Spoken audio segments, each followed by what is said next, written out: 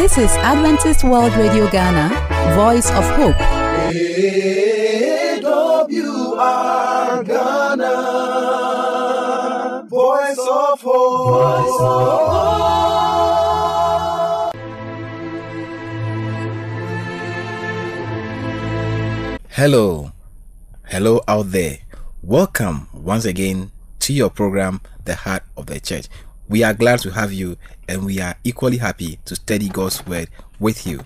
We have here in our midst the resource persons we'll be having for some time, our friends Gloria Osaibafo and Franco Pokuboahin. You are welcome to help us in the studio.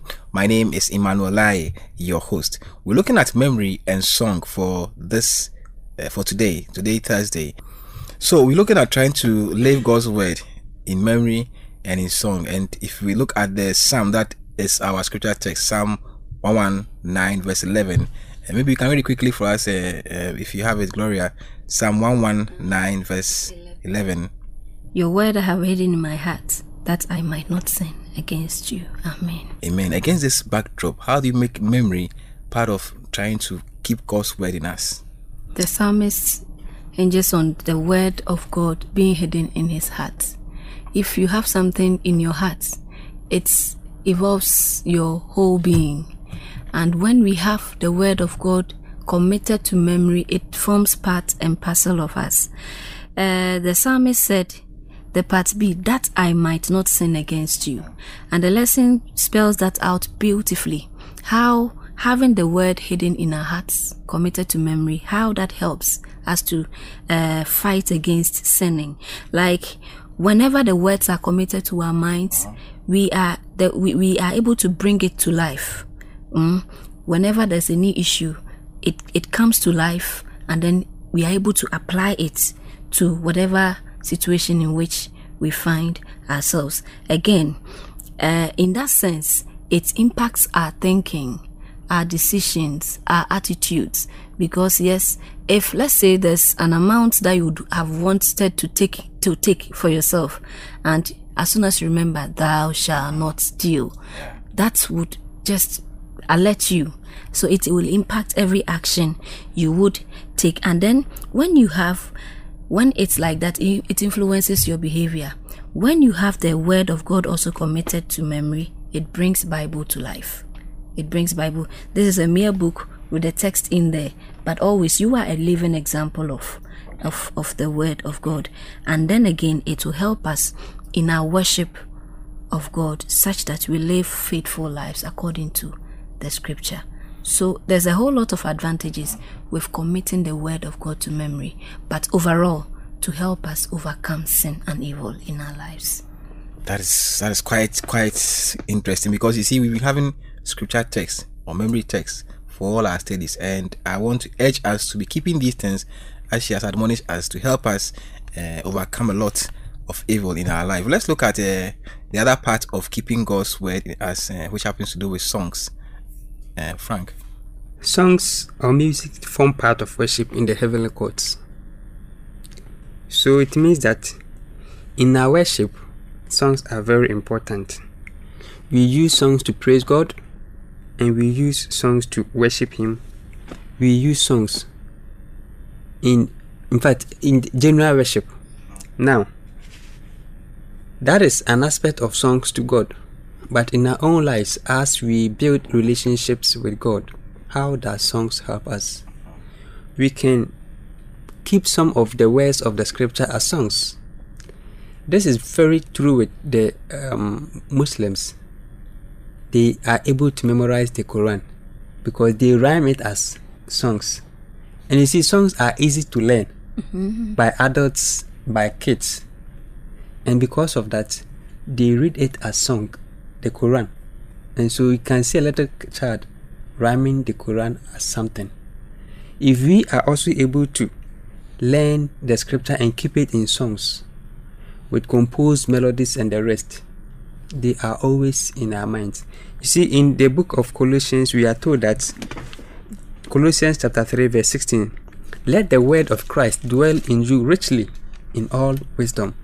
So it is more or less a command that we should let it dwell within us richly. And one way of doing it is It continues, teaching and admonishing one another in psalms and hymns and spiritual songs, singing with grace in your hearts to the Lord. So while we sing in grace, grace in our hearts to the Lord, it also more or less edifies us. Thank you so much, Frank. And that is an interesting point, because there was a time I happened to have the privilege of talking about songs in the church. In fact, there is a church I was part of some time ago, and they only had music for the whole worship. It's interesting because in songs we get to remember some things. You know, this Ghana's borders, I know it because of a song. To the east, Togo Republic, south, Gulf of Guinea, the west, Cote d'Ivoire, to the north, Burkina Faso. So sometimes I'm talking and I just want to talk about the boundaries of Ghana. I just mention like that, and somebody say, hey, this guy is good at geography. It's just songs, okay? And there are some songs we use in primary school to memorize some of these things, and if we bring it to God's word, it really helps us. Yes, you want like 30 days of September. Yes, I don't know the number of days of the months of hand till now. So when you use the song, I will use that song. Then you have it. There's another one, po nege, po nege, po. So when in the exam, so you know that when you multiply positive and positive, then mathematicians. That is it. So I think the song aspect is very interesting, and we should be able to keep a song in our hearts as we learn from these other groups in the church. And our cherished friend out there, please also do that. Keep a song in your heart, and it will help you to memorize God's word. All too soon, we've come to the end of another lesson, and it's our prayer that it impacts upon your life. And our cherished friend will come your way tomorrow with the summary of all we've been doing. Bearing in mind, I think we are to the very end of our quarter study. Probably we'll look at what the whole quarter has been briefly as we get there tomorrow. Until then, our cherished friend, stay blessed.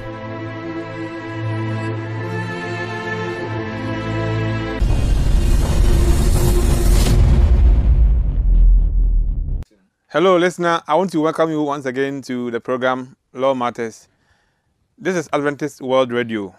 My name is David Amankwa, and I'll be your host. Today we are going to discuss another very important subject of the law. I know it bothers a lot of people, and so we have tailored this edition to help answer all those questions that bother you. We are privileged to have with us lawyer Clement Mafo to help us discuss the topic, marriage. We want to look at marriage. I'm sure marriage is an institution that God endorses, because one of the things he blessed and hallowed is marriage. And so he wants us as Christians and as human beings to marry. But then, any institution has laws that governs it, and I'm sure marriage is not an exception. And so today, lawyer would help us go through marriage, what it is, and what we need to know about marriage. So, Lawyer Mafo, you are welcome once again to the studios of Adventist World Radio. Thank you very much. Okay, I must confess that the last edition was an interesting one. We had a very good discussion. Today too, we have an interesting topic to discuss, and I'm sure it's something that bothers all of us. Marriage. What it is. We want to look at marriage, what our law says, how marriage is governed by our laws, and what the Bible also has to say on marriage. So first of all, I would want to ask, lawyer, when we say marriage, generally, what is marriage?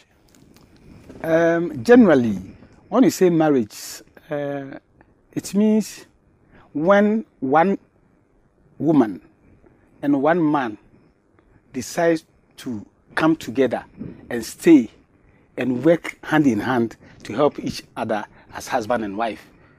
That would be the general meaning of marriage. However, in law, we have certain rigid words that you need to use to make it a law. So in law, marriage is a union for life between one biological man and one biological woman, to the exclusion of all others. In fact, that is how the law says it. A union for life between one biological woman and one biological man, to the exclusion of all others. What it means is that when the two figures, the one biological man and the one biological woman, come together, nobody should come and interfere, to the exclusion of all others. So in simply put, that is how the law also defines marriage generally.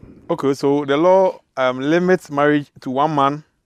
Not just one man. One biological man One biological man and one biological woman. Okay. What it means is that if you are a man, if you call yourself a man, and you are not a biological man, you can't marry in law.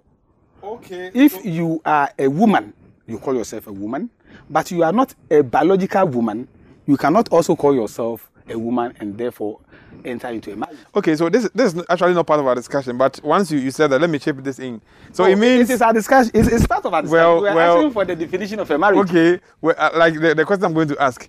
So that means there are people who were born into this world biologically as males, Yes. but now they prefer to call themselves females because of maybe one process that they've gone through or surgical procedure they've gone through.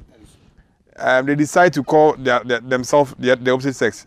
So the definition of law as you have given doesn't give room for those people? Yes. You see, in this world, this recent world, you know, somebody can be man for about 20 years and decides to change his organs and become a woman. Okay. When you do that, in the eyes of your people, you are a woman. In law, you are not a woman. And therefore, this definition does not suit you. Okay. On the other side, nowadays, a woman who was born a woman, grown up to about 30, 35 years, decides to cease her womanship, going for surgical whatever, then becomes a man. You cannot marry per this definition. And therefore, we are saying that it is only biological man and biological woman. When they come together to stay forever, that is how we lawyers or the law see as husband and wife. And the union should be union for life. Union for life. Union for life. I am tempted to think that this definition kind of agrees with the provisions of the Bible. Could you be a bit elaborate on the provisions of the Bible also? You see, emphatically, when you read Genesis, the Bible says that the Lord God himself saw that it will not be proper for a man to live alone. Okay. So he said, let's create a woman. So a woman is a creature by God and given to the man. And they were two. Something that was doctored for the man. Definitely. So the features and characteristics of the man were totally different from that of the woman. And they came together to stay as husband and wife. Okay. And that is what the law also says. That before you can call something marriage, then it means it is a union for life between one biological man and one biological woman, to the exclusion of all others. Nobody should come in. Nobody should come and interfere. Nobody should come and complain, provided they satisfy the conditions up there. One biological man and one biological woman who have agreed to come into union for life. Lawyer, still on the definition that he said it should be a union for life and one biological man, one biological. In our society, let me say we are talking as Ghanaians, and so in a typical Ghanaian, or let's say an Akan society, they say once you marry, you don't marry just your husband or maybe your wife. You marry into a family. But does it conflict with the definition you have given us?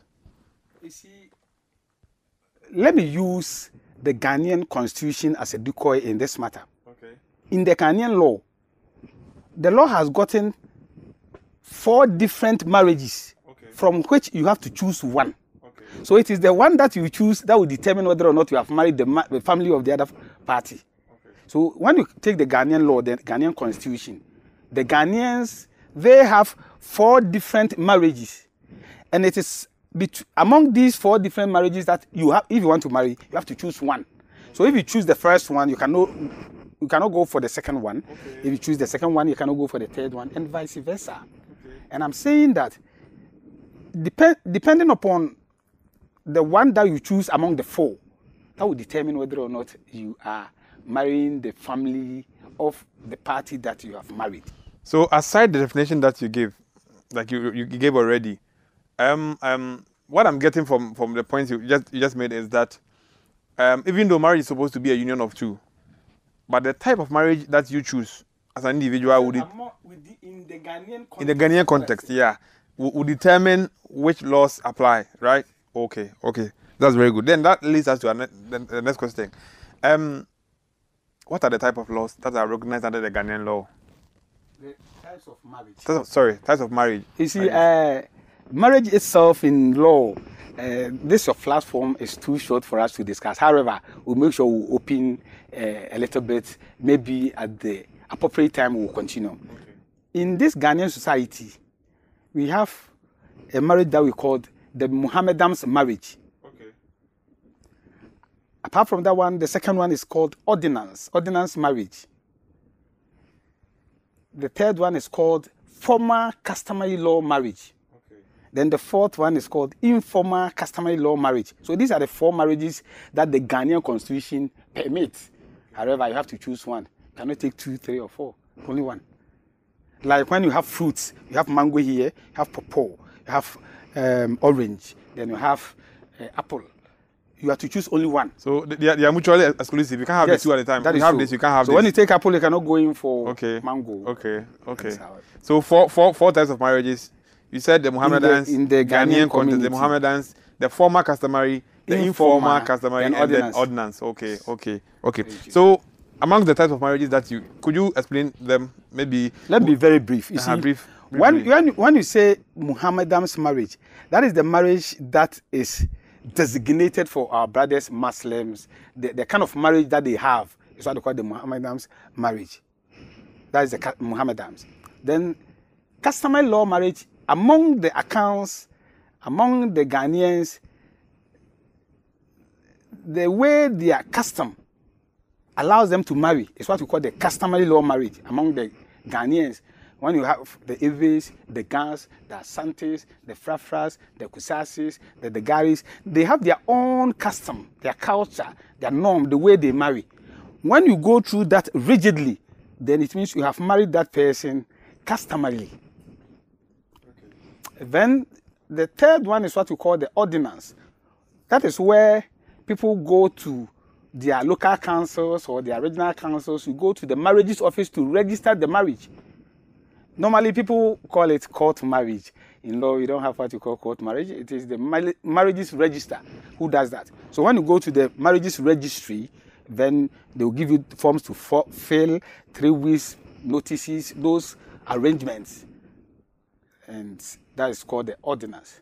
Then we have what we call informal customary law marriage. That is where I want to brief a little bit, But for the informal customary law marriage, we had only 3 marriages, the customary law marriage, the ordinance, and the Mohammedans. But it got to a point where a man will live with a woman, as people call the concubine or whatever. Okay. Then he will have children with them. When anything happens, then the man will just say, I didn't see your family members. I didn't pay any bride price, so you are not my wife. Okay. So the law is so clever that now there is this definition that says, when the 2 of you hold yourself as husband and wife, and the society within which you live, the people also see you or they hold you as husband and wife, then you become husband and wife in law. And therefore, you may stay with somebody for a week, 2, 1 month, 2 weeks, but in your vicinity, in your locality, in your society, people see you as husband and wife. You see yourself as husband and wife. You go to funerals together, you go to parties together, you travel together. The wife washes your clothing, you give money for you people to make your meals, then you become husband and wife. Whether or not you have paid the bride price or not, it becomes marriage. And therefore that marriage also becomes informal customary law marriage, which has been added to the 3 that we had already, making it 4. And I'm saying that among the 4, you choose only one. What it means is that you cannot go to your wife's house, pay the bride price according to the custom, all the necessary rites, customs you perform. Then the next day or month or 2, you take that same person to go and register. When you do that, it means you have combined 2 of the marriages. Lawyer, which are mutually exclusive. Maybe in our next discussion, maybe next week when we meet, we are going to take the types and then go a bit detailed. Very well then. I think it will be proper. Yeah. So today, let's limit the discussion to the. You talk about the types of marriage. Among the types, without going into details, which of them does the Bible endorses? Which of them does the Bible endorse? I don't know if you're getting my question well. I do get it. You so see, which of them? Simply put, I am not saying that the Bible will or may against any of the 4. However, when you read the Bible correctly, the Bible says that when you see the woman and you like her, you want to marry her, go to the father, pay the necessary rights, and marry her. That is what the Bible said. Okay. So it's not far from customary law marriage, is it? It is not. God gave us wisdom to, formulate our own laws, and it is also formulated in law that we have to pass through certain procedures to marry somebody, which is the ordinance. It has come to stay, and people are doing it. It is not wrong. When you take the Holy Quran, the writers have also created this wonderful procedure by which Muslims can marry. And they are also passing through that same and marrying. There is nothing wrong with it. Okay. When it comes to the informal customary law marriage, you see, the wisdom God gave to people, mankind, for them to formulate these laws that we are obeying in this our society. Having seen that the women are being cheated by men, all under the auspices of, I have 3 children with you, though I haven't paid your bride price, and therefore you are not my wife, and that if I have properties, it is for my family, you are not included, they were cheating them. In the eyes of the law, it was wrong, and the law also created the 4th one, which is also not wrong. And therefore, any of the 4, whichever one you choose, I don't think you have gone against the Bible. Lawyer, but I think the Bible does in the local parlance. So they call it international, as you said, like the person the concubine. I don't think the Bible endorses that. The law also does not endorse any concubine, as I indicated earlier. In fact, the law has just trying to couch a very nice name for it. If you ask me, that's what I would say, because we have been entreated from the Bible that you don't have to, engage in all those things. So I think that the law is just trying to, just polish it and get it a very nice name. The law is not polishing anything. We created the law. We formulated. In fact, when you take the customary law marriage, for instance, the Bible did not show us how accounts should marry traditionally. Okay. The Bible did not do that. Neither did the Bible tell the fathers how to marry. But the customs and the traditions of the society created those things for themselves. And therefore, as to whether or not when you are married, you have to bring some drinks among the accounts, or you have to bring some sheep among the kusases, you have to bring some cattle among the frafras, was not created by Bible. But traditionally, we couched it, and it was not diabolic, it was not cynical, and it was in accordance with our tradition. And that thing was made. And therefore, the law also has not created any concubine like anything for somebody to term it as marriage. But it is out of the cheating and other unpleasant issues that were coming to court that in the wisdom of the law and in the eyes of the law created the informal customary law marriage.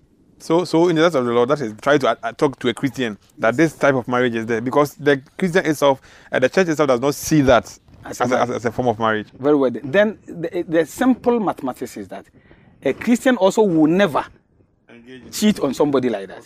Okay. You understand? No Christian will do that. I get your argument very well. Then maybe the last question before we run out of time.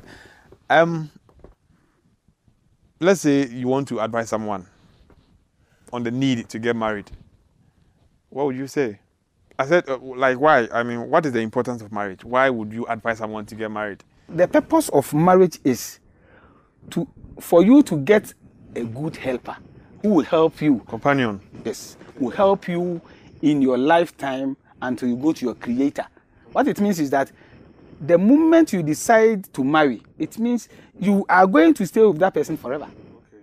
Until death do us part. So my advice is that we marry because we want a companion, a supporter, a helper, somebody who will help us, somebody who will console us, somebody who will live with us forever until kingdom come. That is my... Lawyer, thank you very much for this education. I want to make a promise. In fact, when I was answering the question, there was a part that got me fascinated. I was very interested in that point. And I want to make a promise to our listeners that next week when we meet, we'll discuss that. The types of marriages. I want us to go into details and then have a little more education on it. The program has been Law Matters, and I was here with Lawyer Clement Mafo. And then my name is David Amankwa. I want to catch you and see you next time. AWR Ghana, voice Voice of hope. We would like to hear from you, so call us on the number +233 50 15 61 849 +233 50 15 61 849. You can also email us at the address adventistworldradiogh@gmail.com. adventistworldradiogh@gmail.com. You can also write a letter to us using the postal address Adventist World Radio Ghana, Northern Ghana Union Mission of Adventists, P.O. Box KS 17564, Edum, Kumasi, Ghana, West Africa. For AWR Ghana, I am Belle. May God bless you. AWR Ghana, Voice of Hope.